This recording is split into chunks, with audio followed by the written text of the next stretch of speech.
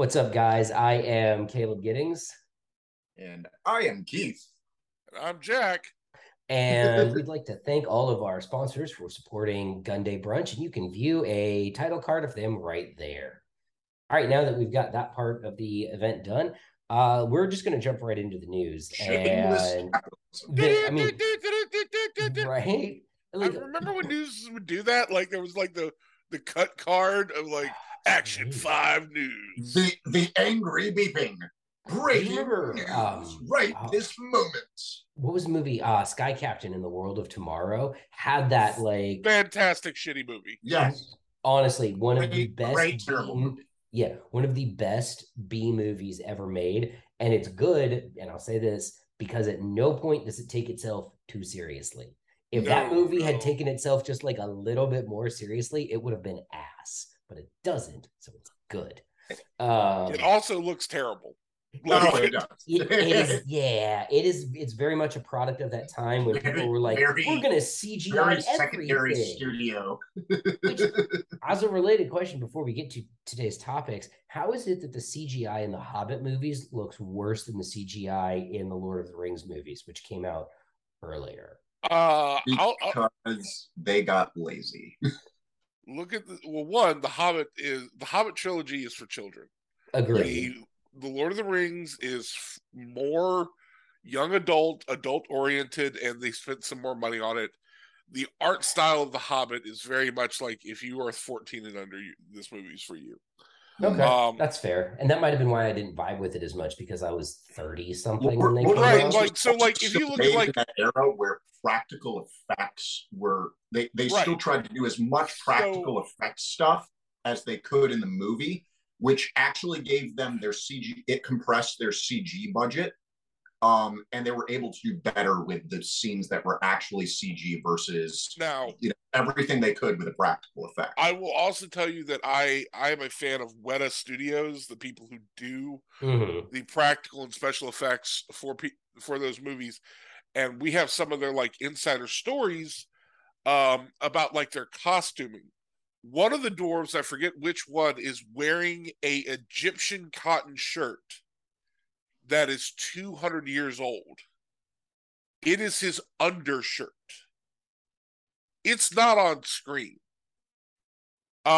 Each one of the dwarves have everything you see on them is specifically tailored for that character, including things in backpacks that you never see. That you'll never see.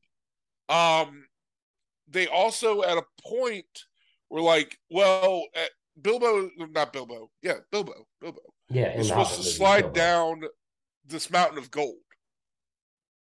And they're like, we can't special effect that. We're going to have to practical it. But none of the painted coins looks right. Like it doesn't have that dull luster that gold is supposed to have. So Jackson just went, well, then get gold coins. So when you see him slide down this gold mountain, it's on green screen stuff, but he's writing gold down. And in the book, like this is part of an interview. The interviewer was like, what? How much gold? And he's like, a couple of thousand coins, honestly. And so they're like, how many are left? Like, where are these? And he's like, we've got about 500 left. And they're like, 500 left out of a couple of thousand? He goes, honestly. And he Peter Jackson opens up his drawer and dumps like 20 on. He's like, I stole a bunch. What was I going to say? Right. I took it too. I don't know if that's true, but it should be. That's in a book about what they've done. I will say that the practical effects in the Lord of the Rings are much better, but it was also much more expensive. If you wanted to make a quick cash grab film. Also, like you pointed out, a more serious project. And I love how we derailed the gun podcast by talking about Lord of the Rings because we are at our hearts nerds first. Oh, super nerds. Also, if you want a really good example of this, take a look at Jurassic Park 1 versus Jurassic World. JP1 still looks fantastic. Yeah. I watched it this week.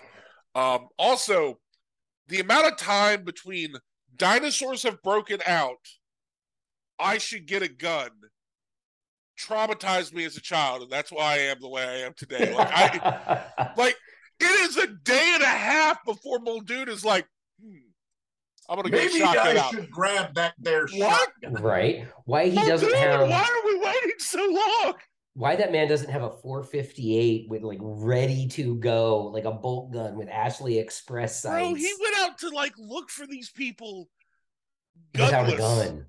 What do you have? I have a flashlight. That's what, and a 5-speed manual Jeep. Yeah. Ugh. Yeah. Hey, don't hate on the 5-speed manual Jeeps. I have one of those. Meanwhile, I have to give credit to the third movie, as awful as that one was. They land and the dude gets off with a 50 cal. Like, no, I know what's here. He's like, I know what's here. This Barrett be coming with me. And also, I do have to give credit to Chris Pratt's character for being like, let's just have a gun. Let's have a gun. We should. Yeah, he was kind of a hippie. Yeah, he was, but he had a gun because he understands dinosaurs sometimes need a bullet, and nothing says dinosaur killing like 45-70. Is T-Rex rated? It is. I love that. That's one of my favorite things Henry ever did was put the little T-Rex symbol. That was Marlin. That was the dearly departed Marlin. Not the optic I would have chosen. If we're going to depart from this even further, which we're already off on this, if I'm hunting dinosaurs, it's a red dot. It's a red dot all day long, guys. I need field of view. Especially you're when not, hunting. You're not lining up a quick shot on a tiny animal, 300 yards away with your 45-70. You're snap shooting the giant angry lizard. You're shooting a school bus. Let's be clear. Wait, hang on. Not a school bus, guys. That was bad. That's it. Garbage truck. Don't clip that, guys. Please, internet.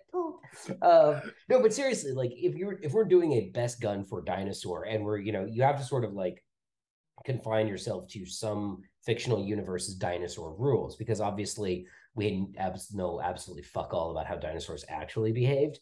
But if we're confining ourselves to sort of the fictional dinosaur behavior of the Jurassic Park verse, then I actually question a lever action 45-70 for a world where things like velociraptors exist, because those bitches are fast, right? I want rounds, and I hate to say it, but do I want a 308? Is that kind of like for a velociraptor's like a person size? Something in a world where 6.5 Creedmoor exists. Yep, there you go.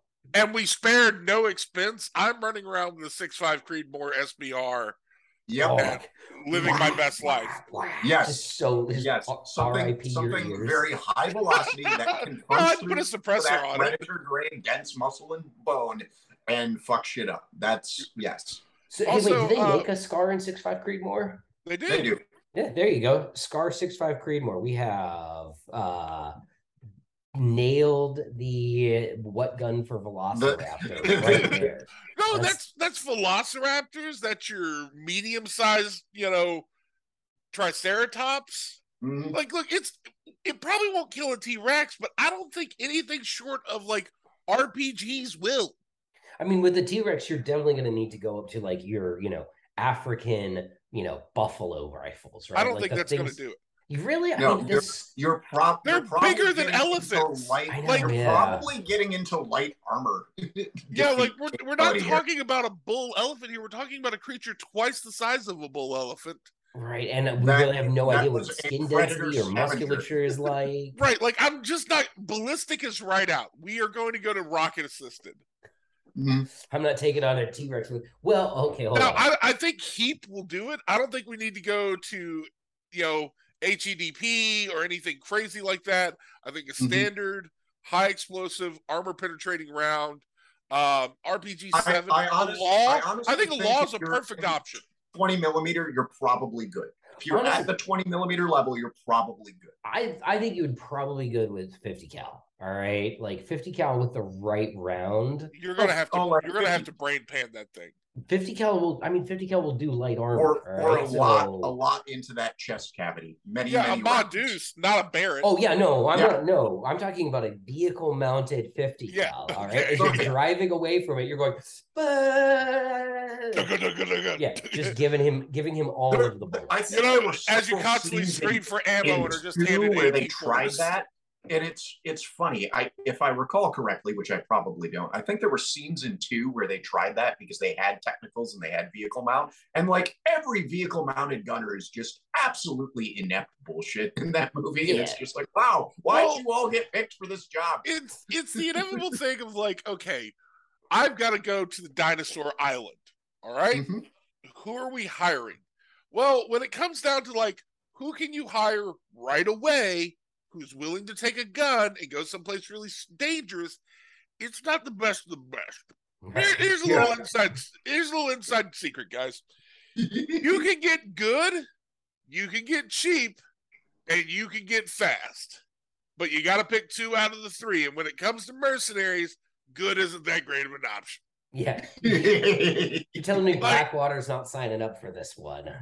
Yeah, like, and here's the thing. If you want really good mercenaries, they exist. It takes a while.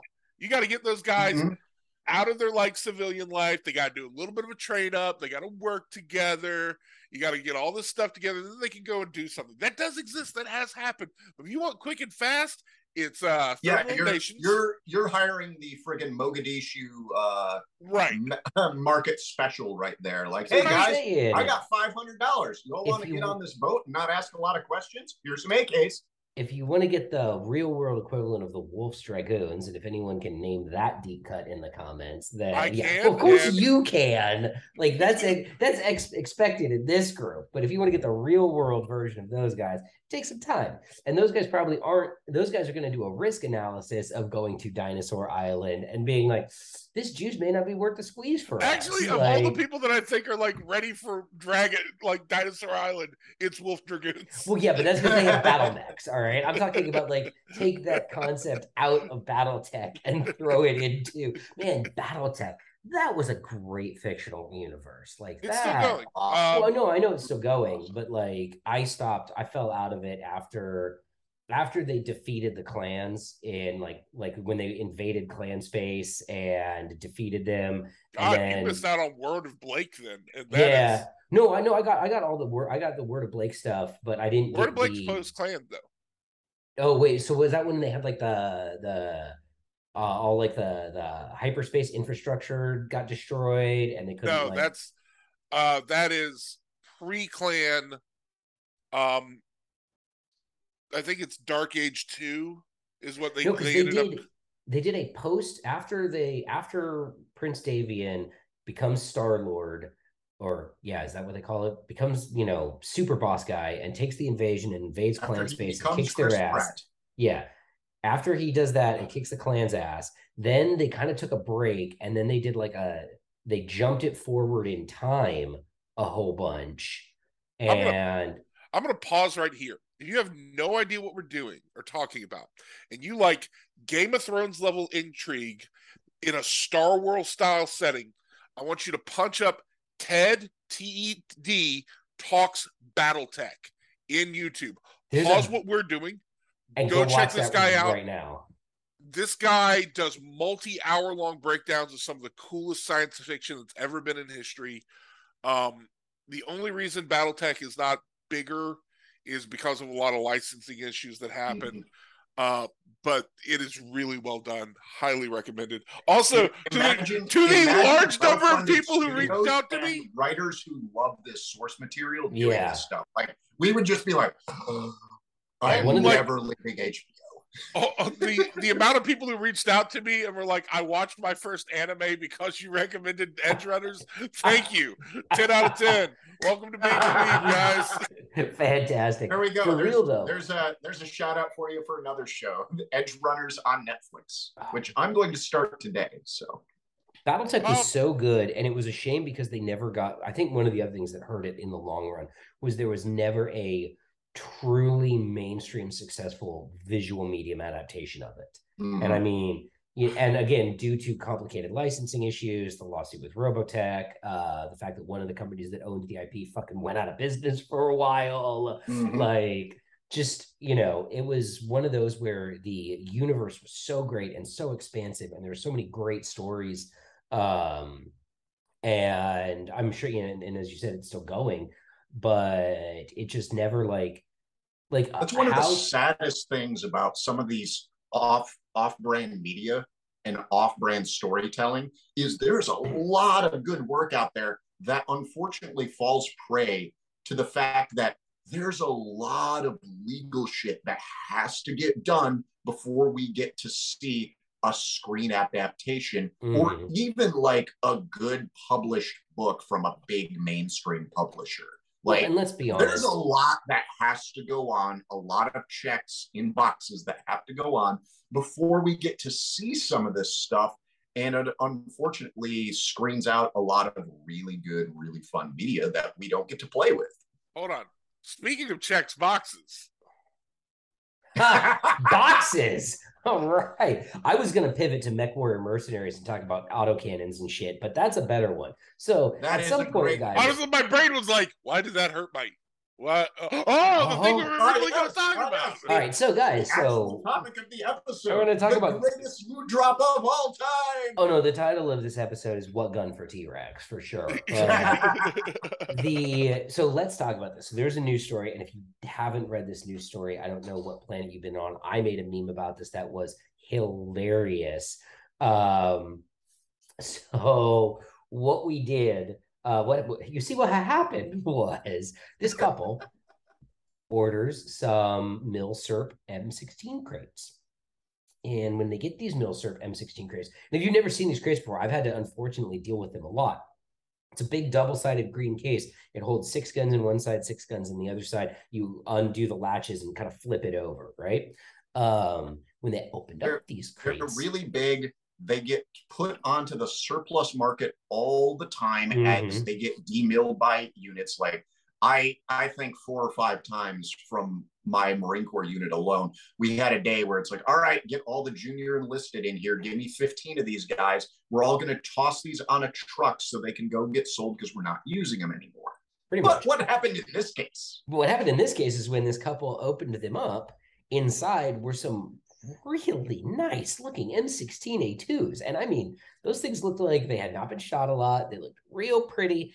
And then in a thing that makes absolutely no sense to me, they told people about it.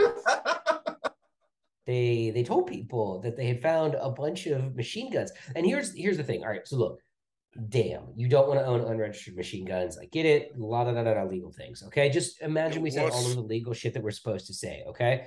Now let's talk about crime, because how this works. Now that we have given our NFA disclaimer, you will go to prison. Now let's pretend you don't. No one would have been looking for those guns. No. Those guns were written off by Big Army. They said, and someone somewhere had filled out paperwork that said that those guns were demilled and destroyed, all right, or had been sold to Bolivia or whatever country we sell. And guys, if you don't believe this, we've done this for nuclear weapons. Yeah, for the record, there are written off nuclear weapons right now. I've done this for M16s where I fill up paperwork and I ship them back to DRMO, and then DRMO does whatever they do with them, and at some point, the gun ceases to exist, right? In the eyes of the U.S. government, whether it's destroyed or sold to, a partner nation or not a partner nation, whatever. Then in the eyes of the government, that gun doesn't exist. They still have serial numbers and records, but they're not going to come looking for it. No one's it's no longer the government's problem. Right. The government doesn't CID care. is not going to turn up at your door and be like, "It's done on this thing." It's not their problem anymore.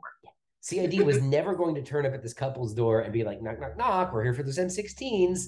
All right. So it was an example of where if they had wanted to keep a couple of crates full of just magical mystery M16s and, arm your Citizens Defense Brigade or do whatever with them, you could have.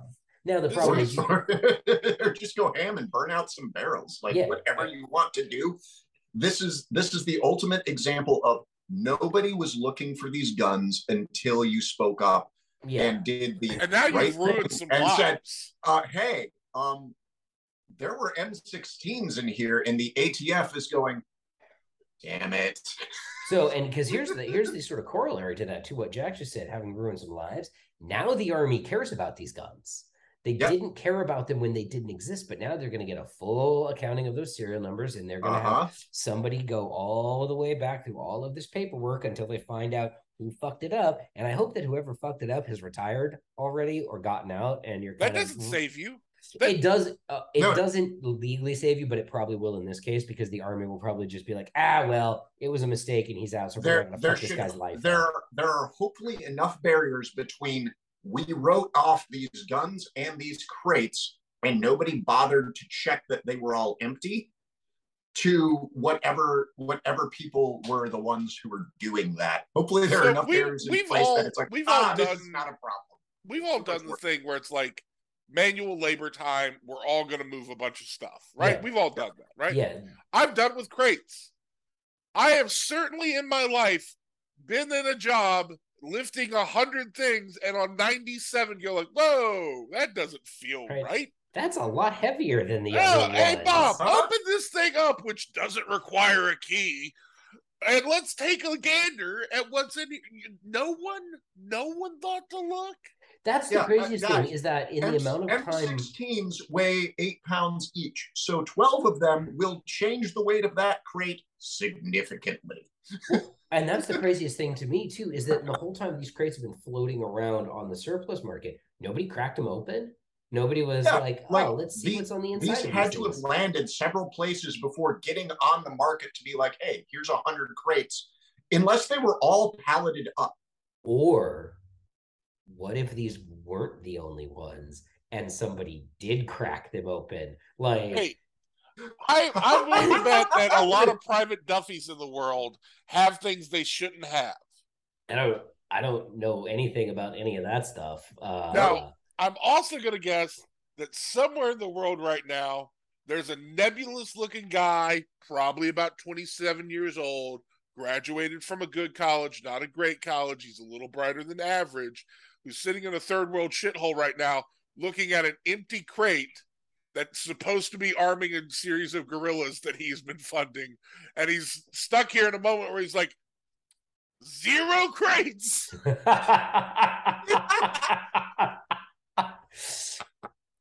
5 stones. I was really supposed to trade some M16s for cocaine to fund some things that we're not supposed to talk about.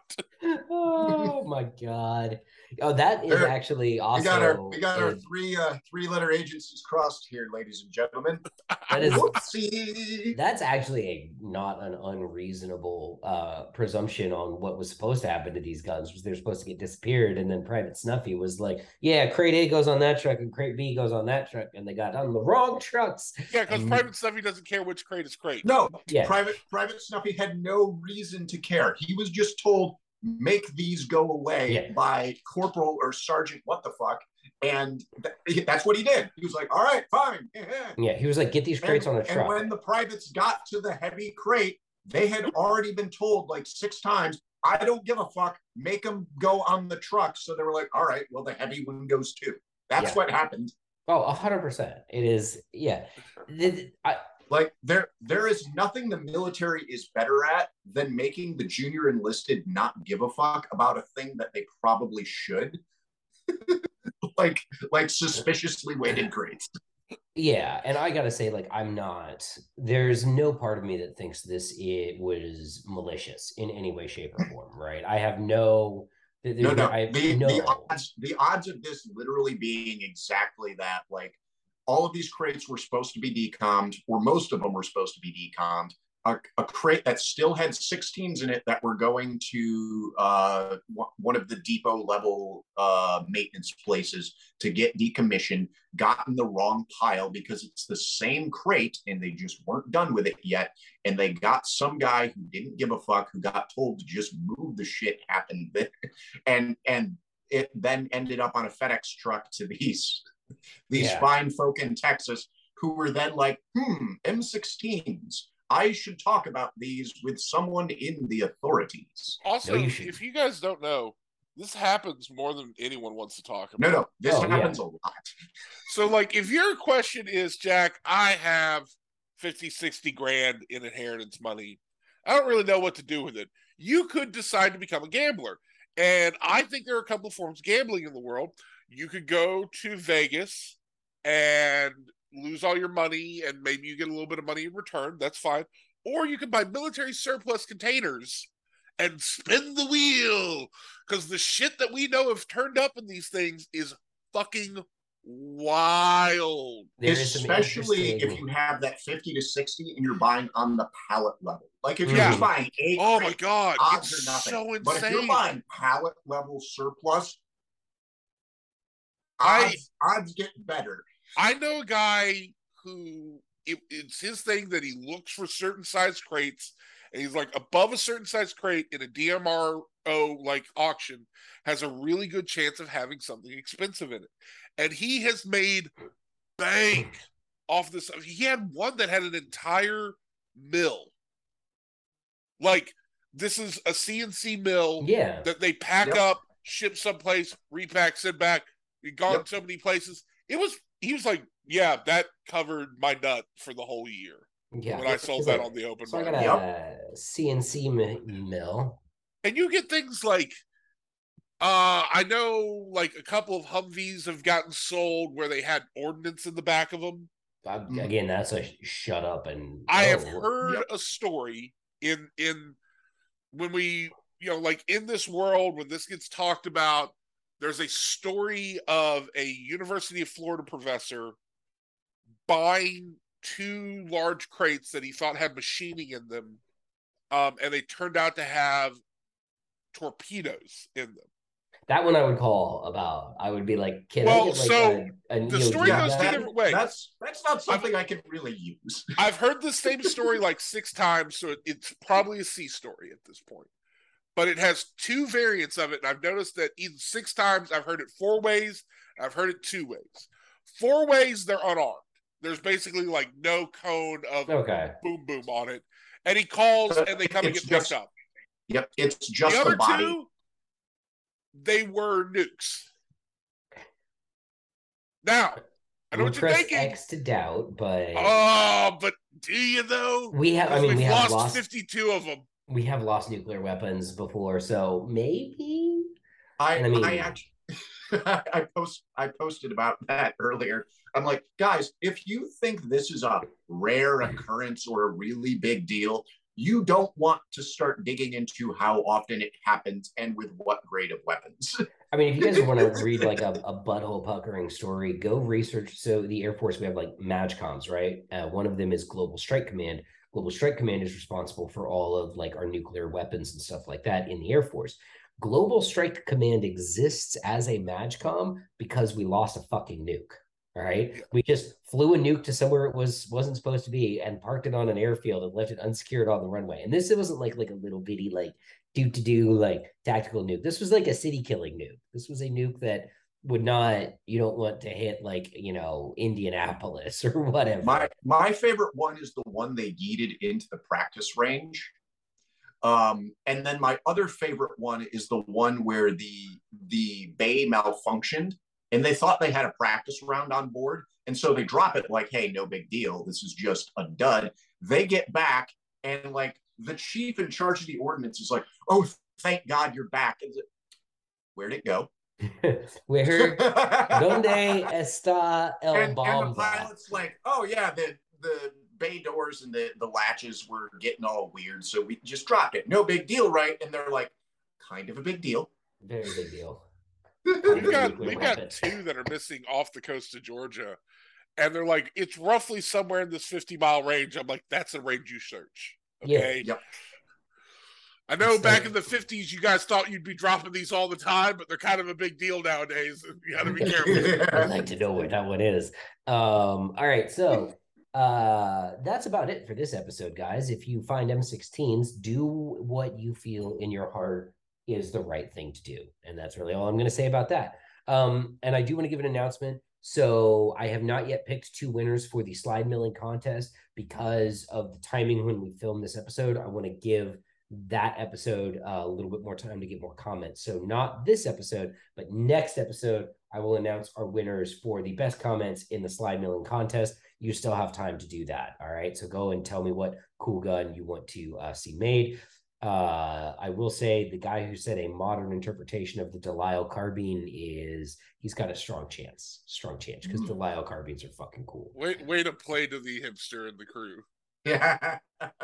I mean, look, judging, like the number of comments where people are just like, the number of comments that are very clearly pandering to me, where they're like, I just want a 3-inch 327 Magnum with good sights and optics ready. And I'm like, you're just pandering to the judge at this point, and you're not wrong. So, but I'm not going to say you're wrong for doing it. I am going to say I see you doing it. Yeah, 100%. All right, guys, that is it for this week. Thank you, everybody. Make sure you like, share, subscribe, abduct people, and force them to listen to episodes while they're in the trunk of your car. In Minecraft. In Minecraft, right, in Minecraft. And this week's Pearl of Wisdom that I got from the internet is Minecraft is proof that banning child labor was wrong and children yearn for the mines. Thanks, guys. We will be back next week.